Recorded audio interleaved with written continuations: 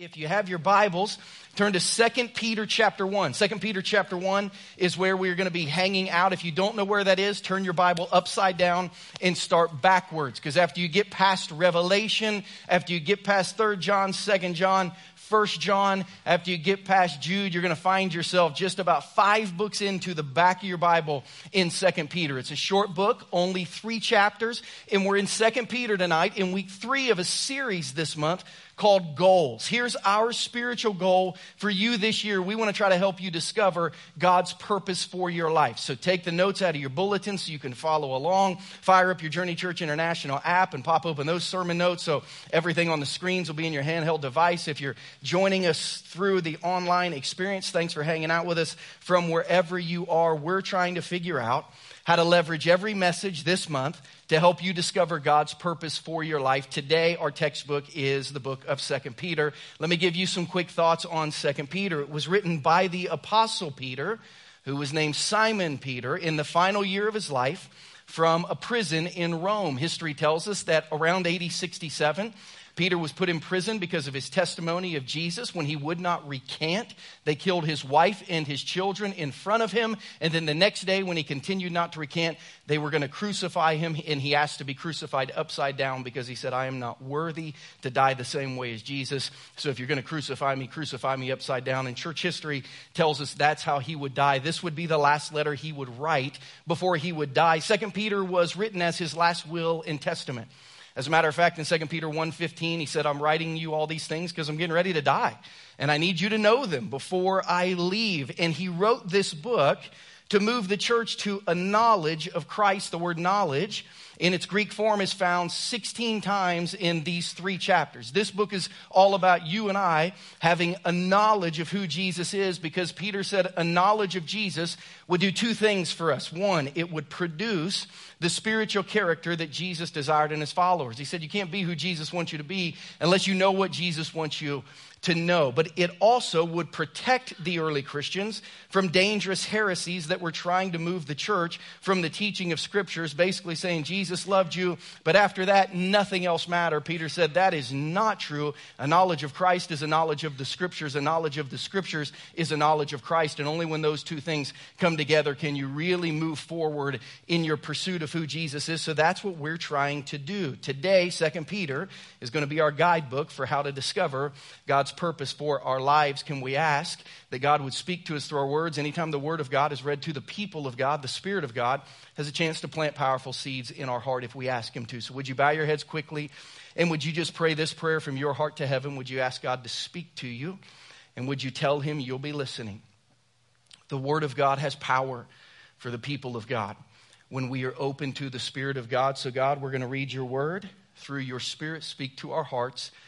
Show us what you want us to see. Tell us what you want us to hear. Teach us how to grow as we pursue a knowledge of Jesus. We love you, and we ask these things in Jesus' name. And everyone said, amen. 2 Peter chapter 1, we're going to go through verse 8. It says this, Simon Peter, a servant and apostle of Jesus Christ, to those who through the righteousness of our God and Savior Jesus Christ have received a faith as precious as ours, grace and peace be yours in abundance through the knowledge of God and of Jesus our Lord. His divine power has given us everything we need for a godly life through our knowledge of him who called us by his own glory and goodness. Through these, he has given us his very great and precious promises so that through them you may participate in the divine nature, having escaped the corruption in the world caused by evil desires. For this very reason, make every effort to add to your faith goodness, and to goodness knowledge, and to knowledge self-control, and to self-control perseverance, and to perseverance godliness, and to godliness mutual affection, and to mutual affection love. For if you possess these qualities in increasing measure, they will keep you from being ineffective and unproductive in your knowledge of our Lord Jesus Christ. As we try to discover God's purpose for our lives this week, we look into 2 Peter and we learn what Peter has to say today about how we can know Jesus and live for Jesus and fulfill God's purpose to our life. And there's 2 important thoughts that we need to see, and then 8 measurements we can take of our life to see how we're doing. What is the speed limit of our Christianity? How would we grade ourselves according to what Peter says, kind of discovering God's purpose and leaning into it looks like? Let's look at those two things. The first thought is this: it's only through Jesus that we receive faith. It's only through Jesus that we receive a spiritual nature. Peter wants us to know that everything starts with our relationship with Jesus. It's only through Jesus that we receive faith. It's only through Jesus that we receive a spiritual nature. Look who this letter was written to and how Peter described them in the second part of verse 1. 2 Peter 1:1 says, here's who this letter is written to. To those who through the righteousness of our God and Savior Jesus Christ have received a faith as precious as ours. If you have faith in Jesus, it's because it was given to you. You received it through Jesus. Peter said, I'm writing to Christians, and those are people who have received faith. Those are people who God has given faith to through Jesus. Faith is something we receive. You say, how? Through the righteousness of Jesus. Righteousness is a pretty big spiritual word. It means right standing with God. Righteousness means connected to God. That's what righteousness means. Peter said, I'm writing to people who are connected to God because they're connected to Jesus. I'm writing to people who are connected to God because they are connected to Jesus. I'm writing to people who have received the gift of being connected to God. They've received the gift of righteousness, having a right standing with God, because they have put their faith in Jesus. So let me ask you, Peter said, I'm writing to people connected to God because they're connected to Jesus. How has your connection to Jesus gone this week? If you were to rank it on a scale of 1 to 10, 10 being, I had a great week of being connected to Jesus. 1 being, I kind of ran everything but Jesus this week. How would you rate this week your connection to Jesus? Because Peter said, I'm writing this letter to people who are connected to God because they're connected to Jesus, and he lived this perfect life that allows you to be connected to God. I don't think any of us would claim to be perfect spiritually this week. Certainly none of us would claim to be as perfect as Jesus, as right before God as Jesus was and as Jesus is. But I think a lot of us who are Christians would say, I am connected to God because of Jesus. And I actually think I'm not perfect, but I'm more spiritual now than I used to be because of Jesus. But Peter said that only comes through Jesus. Look at verses 3 and 4. He said we can only be connected to God through Jesus. He is who gives us faith, but he also is the one who gives us a spiritual nature. He said it was Jesus' divine power that's given us everything we need for a godly life through our knowledge of him, who called us by his own glory and his goodness. Through these, he has given us his very great and precious promises, so that through them you may participate in the divine nature, having escaped the corruption of the world caused by evil desires. If you have your pen, underline or circle these words, divine nature.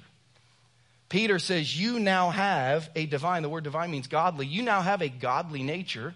You now have a spiritual nature because Jesus has given it to you. He's given you the opportunity to connect to God through faith in him. But when you did that, he has put some spiritual things in you. Left to ourselves, according to Peter, all of our desires would be corrupted by the world. Left to ourselves, all of our desires would be for ourselves. Left to ourselves, all of our desires ultimately would be evil. They would run away from Jesus instead of towards Jesus. But Peter said, if you have placed your faith in Jesus, you now have this spiritual nature that even when you are running the opposite way of Jesus, there's something in your head whispering, turn around. Even if you are walking towards Jesus, there's something in your head that says, start jogging. Even if you are jogging towards Jesus, there's something in your spirit saying, run towards Jesus. There's this divine nature, this spiritual nature in us now because of Jesus that's constantly calling us to run towards God. And all of that is because of Jesus. We've said every week in this series, if we want to discover God's purpose for our life, we must deeply discover God's person for our life, and his name is Jesus. We receive faith in God through Jesus. We can connect to God by connecting through Jesus. How's that going for you this week? We receive a divine nature. We receive messages on the inside of our spirit that now say run towards God, not away from God because of Jesus. Our DNA is changed spiritually because of Jesus. The first week of this series, I gave you 10 commitments to consider that might help you to connect to Jesus. So what commitments did you choose, and how are those going? On January 20th of 2019, do you have a better plan this year to be connected to Jesus than you did last year?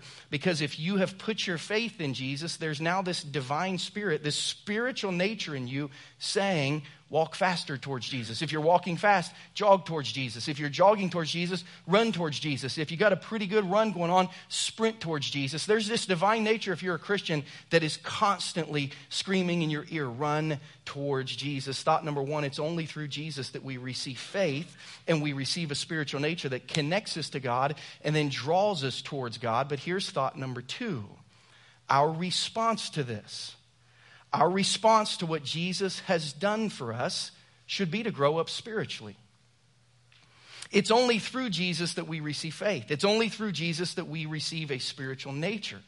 But once we really learn these things, our response to those truths should be to grow up spiritually. Let me ask you a question. Are you growing up spiritually? If last year you were in 10th grade spiritually, are you in 11th grade this year, or are you repeating last year?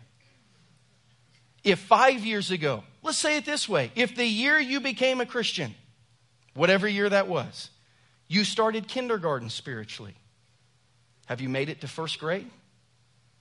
Are you growing up in your faith? Are you maturing in your faith? Because the Apostle Peter tells us once we understand what Jesus has done, our response to that is, let's go. I want to be closer to Jesus. I want to grow up spiritually. Look at 2 Peter 1:5. Peter says this, for this very reason, make every effort to add to your faith. If you have a pen or a highlighter, you might circle this word add. Make sure to add to your faith. Peter's saying, hey, when you raised your hand, that step of faith that you took, that was awesome. But for these reasons, what reasons? Because Jesus connects you to God, that should motivate you to get closer to God. Do more than just have faith. For this very reason, what reason? Because Jesus gave you a spiritual nature, and he helped every thought of your life not be about you, and he helped the end result of every thought of your life not be evil, because Jesus has put a little bit of himself in you. Because of that, let's move beyond just having faith. Our response to what Jesus has done should be to grow up spiritually. And here's what you need to understand. I'm going to say something that you may have never heard before. I'm going to say something that was never told to me growing up spiritually. To me, it's been a powerful theological truth for me. We aren't required to grow spiritually in order to earn our salvation. We're not required to grow in order to keep our salvation. That would mean that our salvation depends on us. That would mean we could take credit for it. That would mean that we could feel good about it. That would mean we could look down on others because of what we've done. That's not how it works. We're not required to grow in order to keep or earn our salvation. But our response to Jesus, when we understand who he is and what he did, our response to Jesus should be to have this deep desire and commitment to grow spiritually. It's not what saves you. It's not what gets you to heaven. It's not what gets you closer in line in heaven. It's not what gives you a fast pass to heaven. It's not required. Some people, like me, were raised being told if they did all these things, they would be a better Christian than other people were, and that they could keep their salvation. They wouldn't lose their salvation. So it became at first a fearful thing to think you could lose your salvation, but then a very prideful thing to think, I'm really good at Christianity. That's not the way it works. You're not required. Jesus doesn't say you're saved. Now you have to do these 20 things. Now you have to keep these 19 spiritual commitments this year, or you can't be saved anymore. That's not the way it works. But because we learn who Jesus is, we say, our response, I want more of that. I want more of him. I need more of him. Our response is to grow. Remember the song, Jesus Loves Me, This I Know, for the Bible tells me so? It says that we who are weak, he'll make strong. It doesn't say people who read their Bible every day will be strong. It doesn't say people who are in a small group will be strong. It doesn't say people who tithe will be strong. Jesus makes you strong. You're always weak.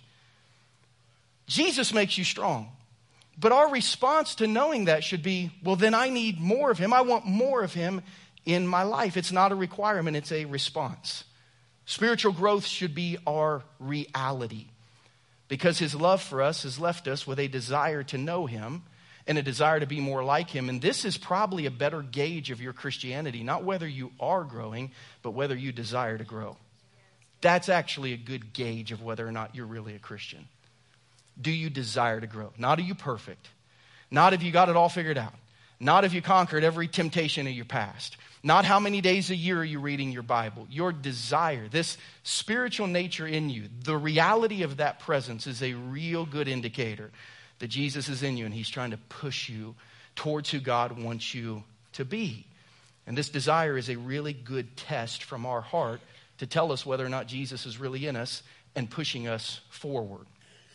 A great theologian by the name of Kenneth Wuest, who was an expert on the Greek New Testament, said when you put this text together, here's what you learn about Christianity. Listen to this. The divine nature is not an automatic, self-propelling machine that will turn out a Christian life for the believer, irrespective of what that believer does, or the attitude he takes to the salvation which God has provided. The divine nature will always produce a change in the life of the sinner who receives the Lord Jesus as Savior.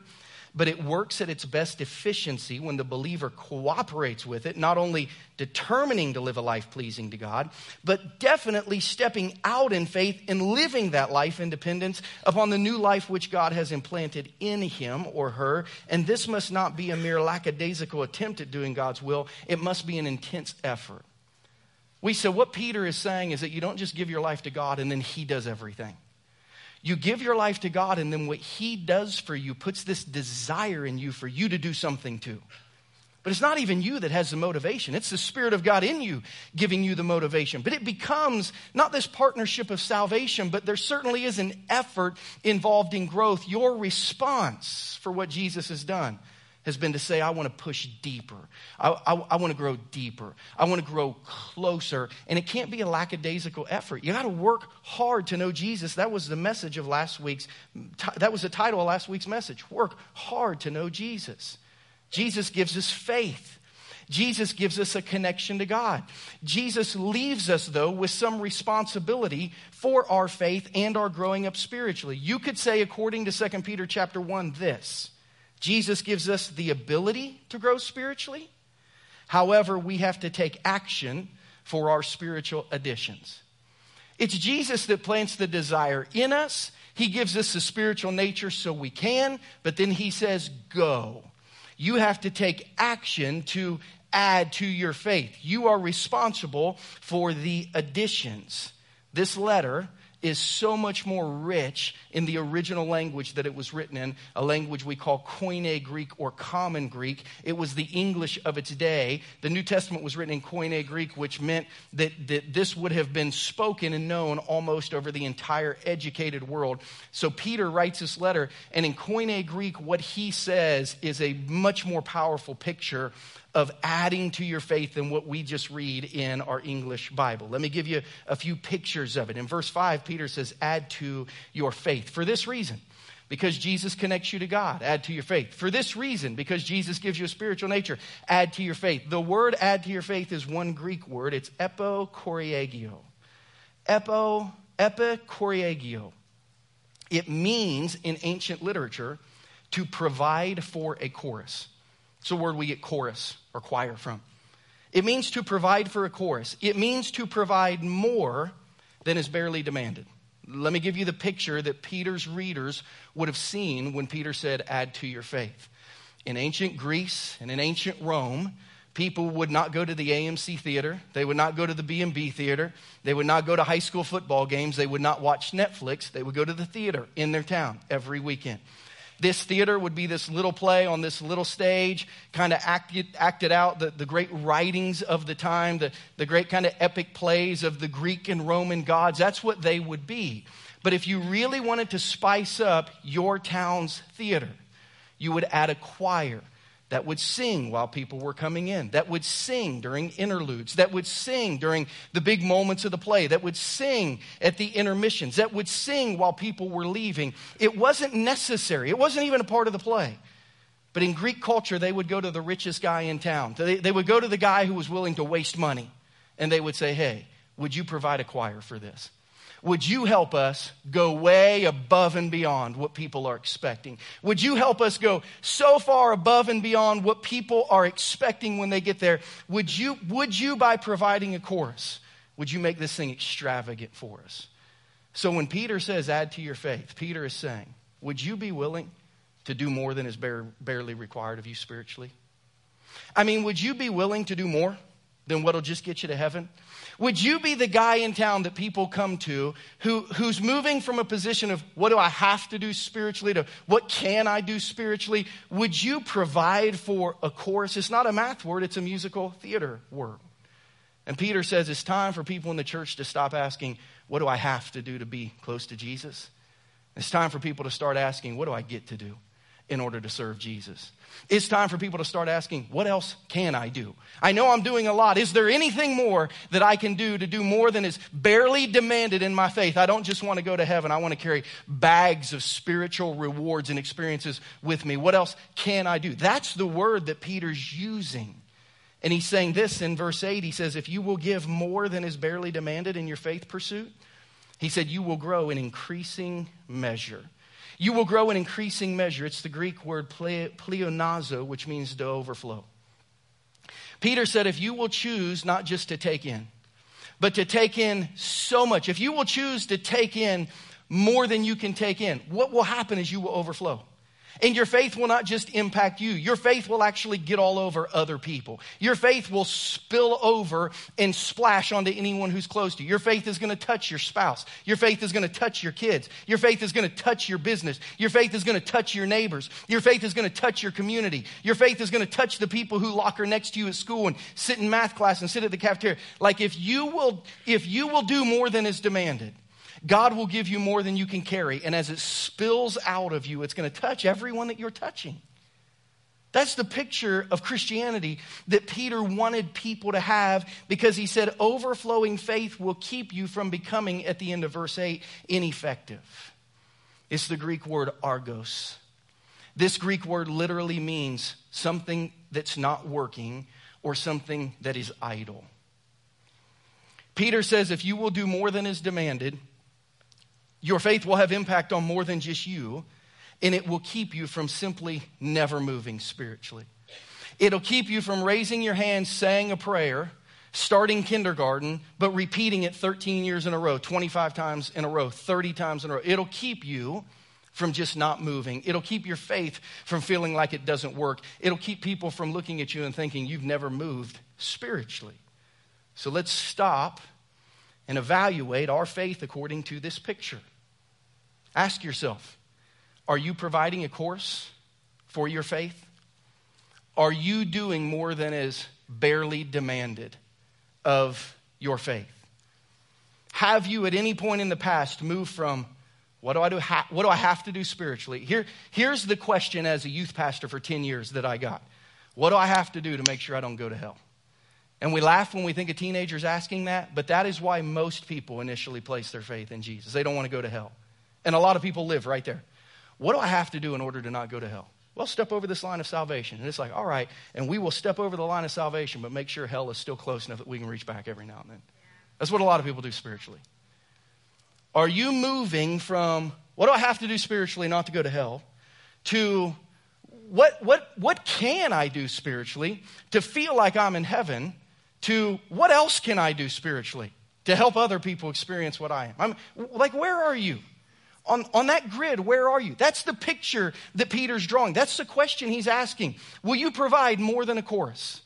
Will you give more than is barely demanded? Will you give more than is barely needed? Is your hope to do more than just get to heaven? Is your hope to experience heaven on earth? Is your hope more than just to be forgiven by Jesus? Is your hope to know Jesus, to be friends with Jesus, to be close to Jesus? Evaluate that in your own faith life.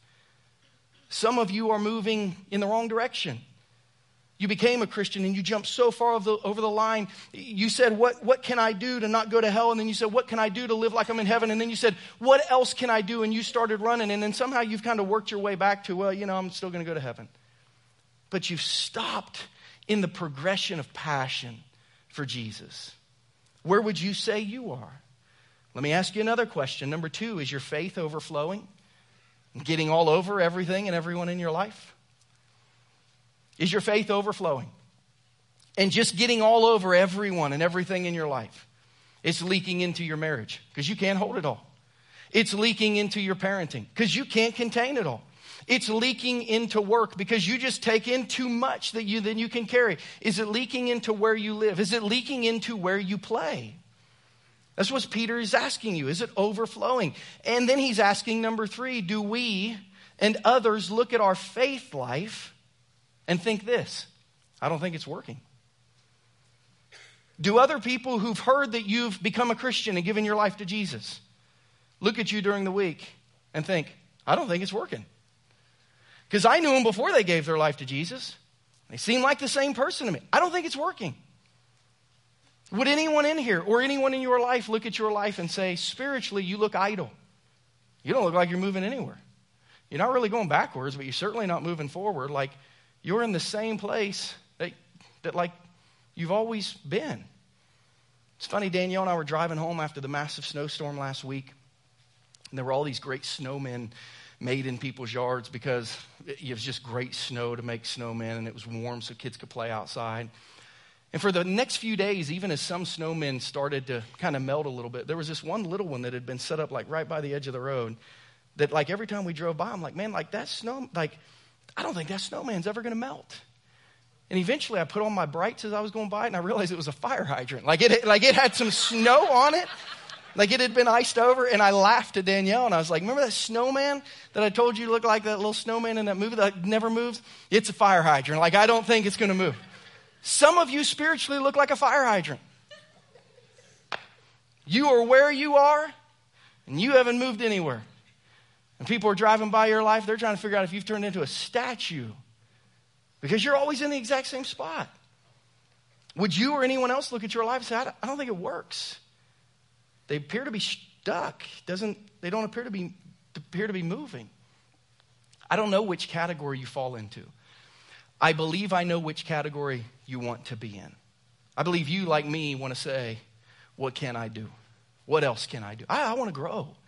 I think you want to grow. You say, how do we do that? Peter tells us what to add, and here's the picture that he gives us. Picture this in your head if you can. He gives us a picture of 8 buckets that are hanging one on top of another. The top one would be labeled faith. The bottom one would be labeled love. Each one's a little bigger than the one right above it, and there's only one faucet above all these buckets. It would be like a champagne fountain if you've ever seen one of those. Or if you're a Baptist or a Nazarene like me, it would be like a chocolate fountain. Like if you don't drink alcohol, it's like, shouldn't say that in church. Like, listen, I don't drink. I'm just trying to draw a picture in your head. Like, fill one, and it kind of fills the other. You get what I'm saying, right? You understand where I'm going with that? Peter says this is how spiritual growth works. And here's what he says. Extravagant, overflowing, impactful spiritual growth progresses this way. Let's walk through these 8. He says, start with faith. And Peter says, here's what I want you to do. I want you to fill up your faith bucket every day. Because if every day you will fill up your faith bucket to overflowing, the part that splashes out, like every day if you will fill up your faith bucket to the part that overflows, the part that overflows is going to splash into a bucket called goodness. The part that overflows is going to change the actions of your life. If you will just every day pour into your faith bucket, eventually your faith bucket is going to leak into the next bucket and you're going to have some goodness. The actions of your life are going to change. And as that goodness bucket fills up, go to number 2. If you really begin to fill up your life with the goodness of who Jesus is, if you begin to fill up your life with the actions that Jesus wants you to have, if every day you're just living a little more the actions that Jesus wants you to have, those are going to fill up so much in your life that it's going to begin to splash out. And what's going to happen is by working on changing the way that you live, eventually if you fill that up, that's going to leak into a bucket called knowledge, and you're going to begin to actually change the way you think. If you just turn on the faucet and fill up your faith every day, eventually that faith is going to overflow into your actions, and your actions are going to change.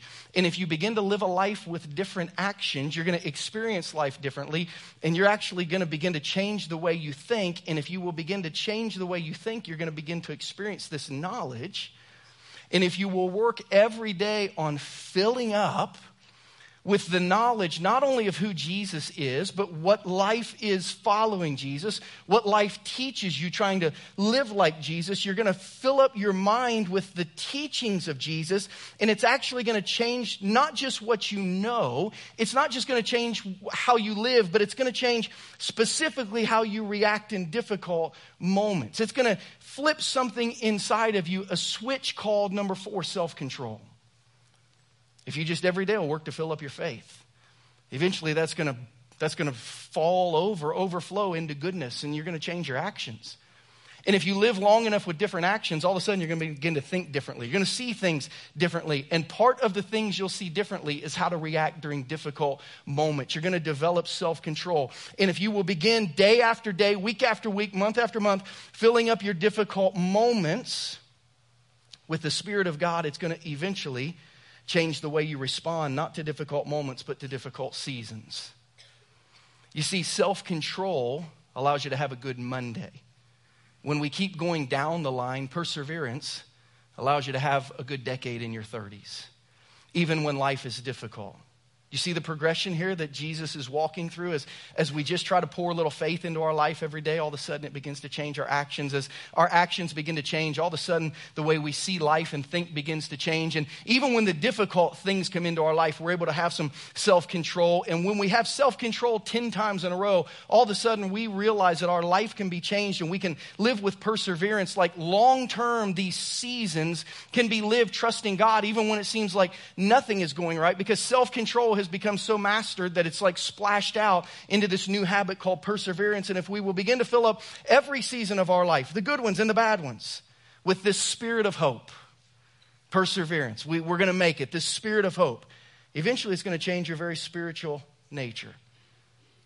And you're going to end up being someone people look at and say, you know what, they're really godly. They're really godly. They have become a really godly person. They're unshakable. In the good, they don't get too high. They don't take credit for it all. In the bad, they don't get too low. They don't blame God for it all. Like they've poured so much into their daily faith life that it changed who they were. It changed the way they thought. It changed the way they reacted even to the worst moments. It changed how they lived with hope even during the most difficult seasons. Oh my gosh, this person now begins to look like Jesus. They are a godly person. All of a sudden, the spiritual nature begins to run your life. And if you every day will fill up your spiritual nature with godliness, it'll change the way you start caring about others, because God cares deeply for other people. And if you allow your godliness bucket to get full, when it begins to leak, here's what others see. Number 7, they see mutual affection.